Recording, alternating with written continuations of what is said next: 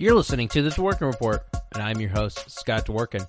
I'm here with Christine Pelosi, an elected DNC Executive Committee member from California, here to talk about the top healthcare issue of our time, Trump's American epidemic of COVID-19 cases. Speaker Pelosi passed a COVID relief bill called the HEROES Act in May, which also has a national test and tracing plan to eradicate the coronavirus. But Republicans have blocked the measure every step of the way, while dragging out negotiations through the election, not in goodwill either. Trump specifically opposed the national plan to stop the coronavirus from spreading. It stopped for now, with GOP Senate Majority Leader Mitch McConnell blocking the bill. Those are the facts for the New York Times and Washington Post. Christine, thank you so much for joining me on the podcast to discuss this. My pleasure, Scott, and thanks for the Democratic Coalition and all you've done to help promote the HEROES Act and direct relief to the American people. Well, it's so beneficial to everybody. It just makes a lot of sense. It's a win for everybody. Now that we have the facts established, I want to ask you to explain some of the details. Trump and the White House specifically opposed the national test and tracing plan. The Times reported that there's even a very low privacy intrusion way to do it. Why do you think this president is so dead set against stopping a deadly virus?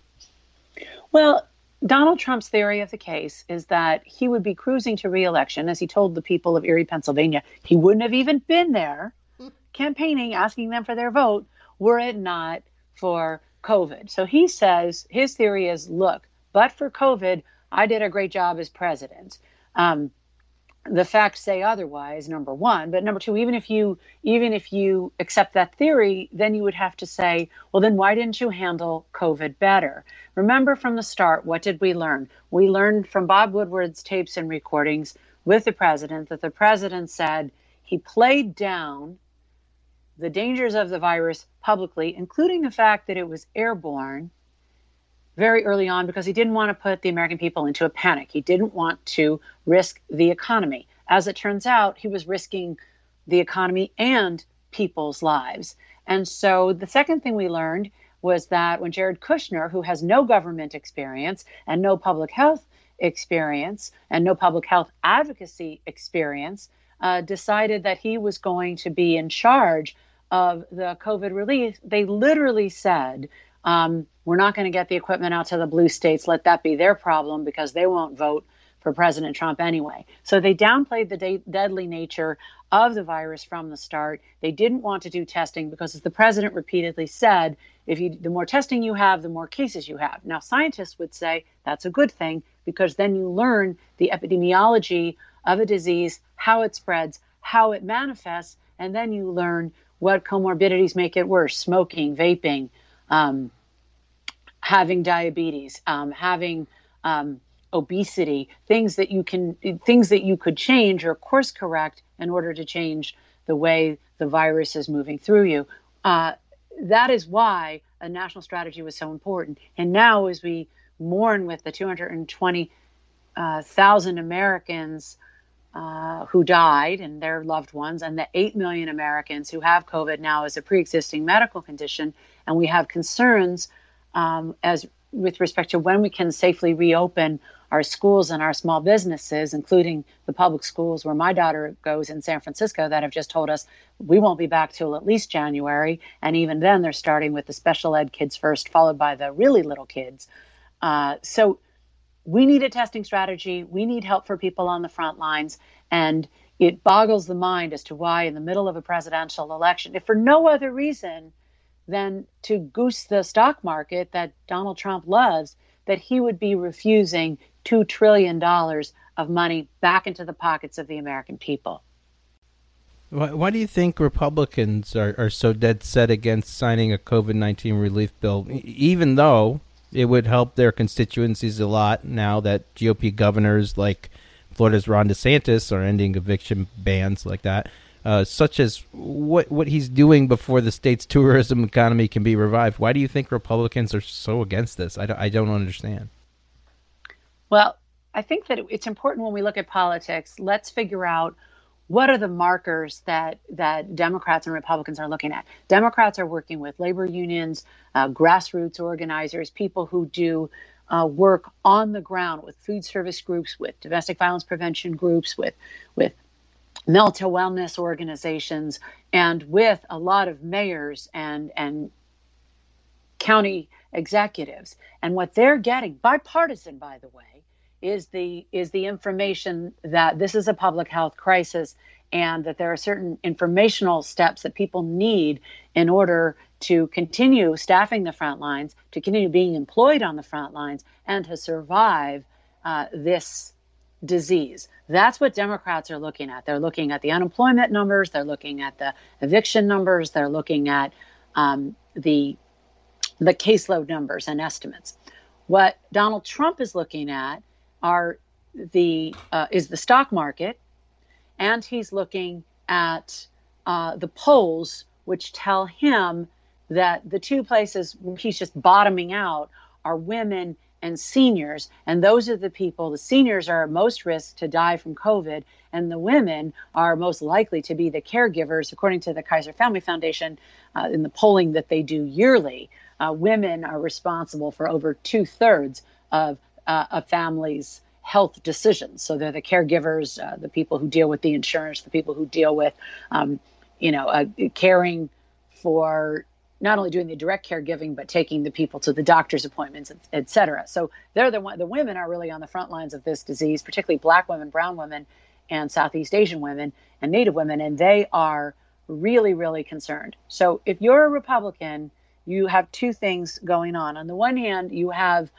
what your own constituents are saying, which is they need help. On the other hand, you have a president who has used really deadly, not just toxic, but deadly masculinity to make fun of people who wear masks. And you have a majority leader in Senator McConnell who is trying to rewrite tort law and say, well, I'll give you some money, but in exchange, you have to be willing to give up any right to sue your employer if you die on the job, even if they were negligent in preventing you from getting COVID. And so it's really the fact that Trump doesn't like the masks because they're visual manifestations of his failure to control the disease, and McConnell doesn't like workers having a voice on the job and an ability to sue if something bad happens to them. Are you surprised that Trump and McConnell are also fighting with each other over the COVID-19 relief? Well, as I wrote in my book about my mom, Speaker Pelosi, the book is called The Nancy Pelosi Way. When I write about the very first meeting that the Speaker and the other congressional leaders had with President Trump in his first moment as President of the United States, when he walked in, this was the meeting where he infamously said, I won the popular vote. And I'm not even including California, talking about voter fraud, which, again, echoes exactly what he's saying today. The other thing, he said, we're going to do infrastructure. We can work together. We can do infrastructure, right, Mitch? And McConnell says, only if you can pay for it. They didn't mind the tax cuts that took money from working people and gave it to the wealthiest people in the country. Those don't have to be paid for. They do wars on credit cards all the time in the Republican Party. But suddenly, if we wanted to do infrastructure, if we wanted to do public health, if we want to do anything, according to Mitch McConnell, it had to be paid for. And so that's been a constant fight between Mitch McConnell and Donald Trump. That's where Mitch McConnell draws the line, which is at being a so-called fiscal hawk, deficit hawk, when it comes to serving the needs of the American people, but not when it comes to serving the needs of corporate America. And the Senate, led by McConnell, is rushing to replace a self-described, handmaiden onto the Supreme Court. The Judiciary Committee, chaired by Lindsey Graham, broke their own rules today by voting it out of the committee without a quorum. Do you think that American voters will punish Republicans for prioritizing the Supreme Court over COVID relief, and why? The issue ever since Donald Trump became president has been health care. The Republicans, as an article of bad faith, have tried to repeal the Patient Protection and Affordable Care Act ever since it was passed and signed into law 10 and a half years ago. It has been their belief that to the extent that there is a quote unquote replacement strategy, the only one that we saw was the one that John McCain famously voted down with his thumb after grassroots Americans across the country had over 10,000 events saying protect our care. Their theory is sick people pay more, healthy people pay less, and no one should be mandated to have health care insurance. That, to the extent they have a theory, that's what it is. And so therefore, Democrats won the House in 2018 and won races up and down the ticket on the health care issue in 2018. It ushered in the most progressive, most diverse Congress in the United States history, making Nancy Pelosi Speaker again. And if you look at the issue on everybody's mind, it's health care. Amy Coney Barrett is going to the Supreme Court to succeed, not replace, because Ruth Bader Ginsburg is irreplaceable, but to succeed Ruth Bader Ginsburg now, because the Monday after the election, the Supreme Court is going to be hearing oral arguments from the Trump administration, once again trying to repeal the entire Affordable Care Act. That's why they're putting her on the court. That and the fact that she worked on Bush versus Gore 20 years ago, along with Justice Kavanaugh and Justice John Roberts, I might add, in that election, and refuses to recuse herself when it comes to election decisions. So in short, the Republicans want to take away your health care. They've made no bones about it. No sitting Republican senator or member of Congress has stood up and said, Donald Trump, drop that lawsuit. Don't take away health care in the middle of a pandemic. Let's get reelected and figure out a different way to bring people their care. Not a single Republican has done that. Not a single Senate Republican will have the guts to stand up and say in committee, as they didn't today, didn't have the guts to stand up and say, now is not the time while people are voting. First of all, because it's not right. You should let the people decide. 10 states were already voting when Justice Ginsburg died. But it's certainly not right to put someone on the court who said in response to Senator Feinstein's questioning that she did not agree that Medicare was constitutional. So voters are going to be voting health care. Voters are going to be throwing out these Republicans who refuse to protect them. And I might add, Republicans have the presidency and the Senate. They have a big opportunity to give people health care in this pandemic, and they refuse to do that. And the combination of rushing a Supreme Court justice and failing to pass meaningful COVID testing and relief is a combination that will sweep them out of office. I do believe that there's still a chance for a COVID relief bill, because if Trump feels he needs it badly enough, I think that they'll put enough pressure on McConnell to bring it forward. But that has to come, that has to be a relationship that's worked out between Trump and McConnell. And unfortunately, everybody else has to pay their bills that are coming due very quickly without their own money that they could be getting back. Any final words of inspiration or wisdom for our listeners before the election here? Grassroots organizers have been focusing on healthcare from the start. We resisted Trump because we were resisting his assault on our rights, his assault on our democracy, and his assault on our health. And that all was happening even before the pandemic. And now with this pandemic, I'm so proud of the work that people are able to do. And I just want to say to all of our volunteers and all of our voters out there, stay strong. We know what's happening. We all miss being with each other. We all miss having that sense of healing community, that sense that Joe Biden is offering us as a country. And you have a very stark exploitation by Donald Trump of that feeling of needing to belong. He's saying, you don't need a mask. You don't need to separate. Crowd surf at my rallies.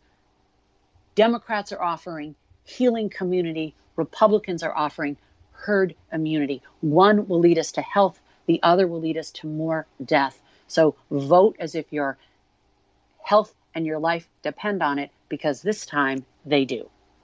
Christine Pelosi, author of The Nancy Pelosi Way. Go buy the book now. We'll have the link in episode notes. Christine Pelosi, thank you again for joining me today, explaining some of the things that are going on the Hill and in the most simple terms. And I really appreciate it. I think this will make a big difference coming into the election here. So thank you again for coming on. My pleasure. Thank you, Scott. And thanks, Dem Coalition, for all you do to help. We appreciate that. We're going to push on through. We're all going to keep on going onward. And so, here we are. Let's sprint to the finish line. We've got this. Let's go. Let's go. Thanks again to Christine Pelosi for joining me on the show. You can follow her on Twitter at SFPelosi. Thanks again to our producer, Grant Stern. You can follow him at Grant Stern. You can visit our website at dworkinreport.com. Thanks again for listening. Keep resisting.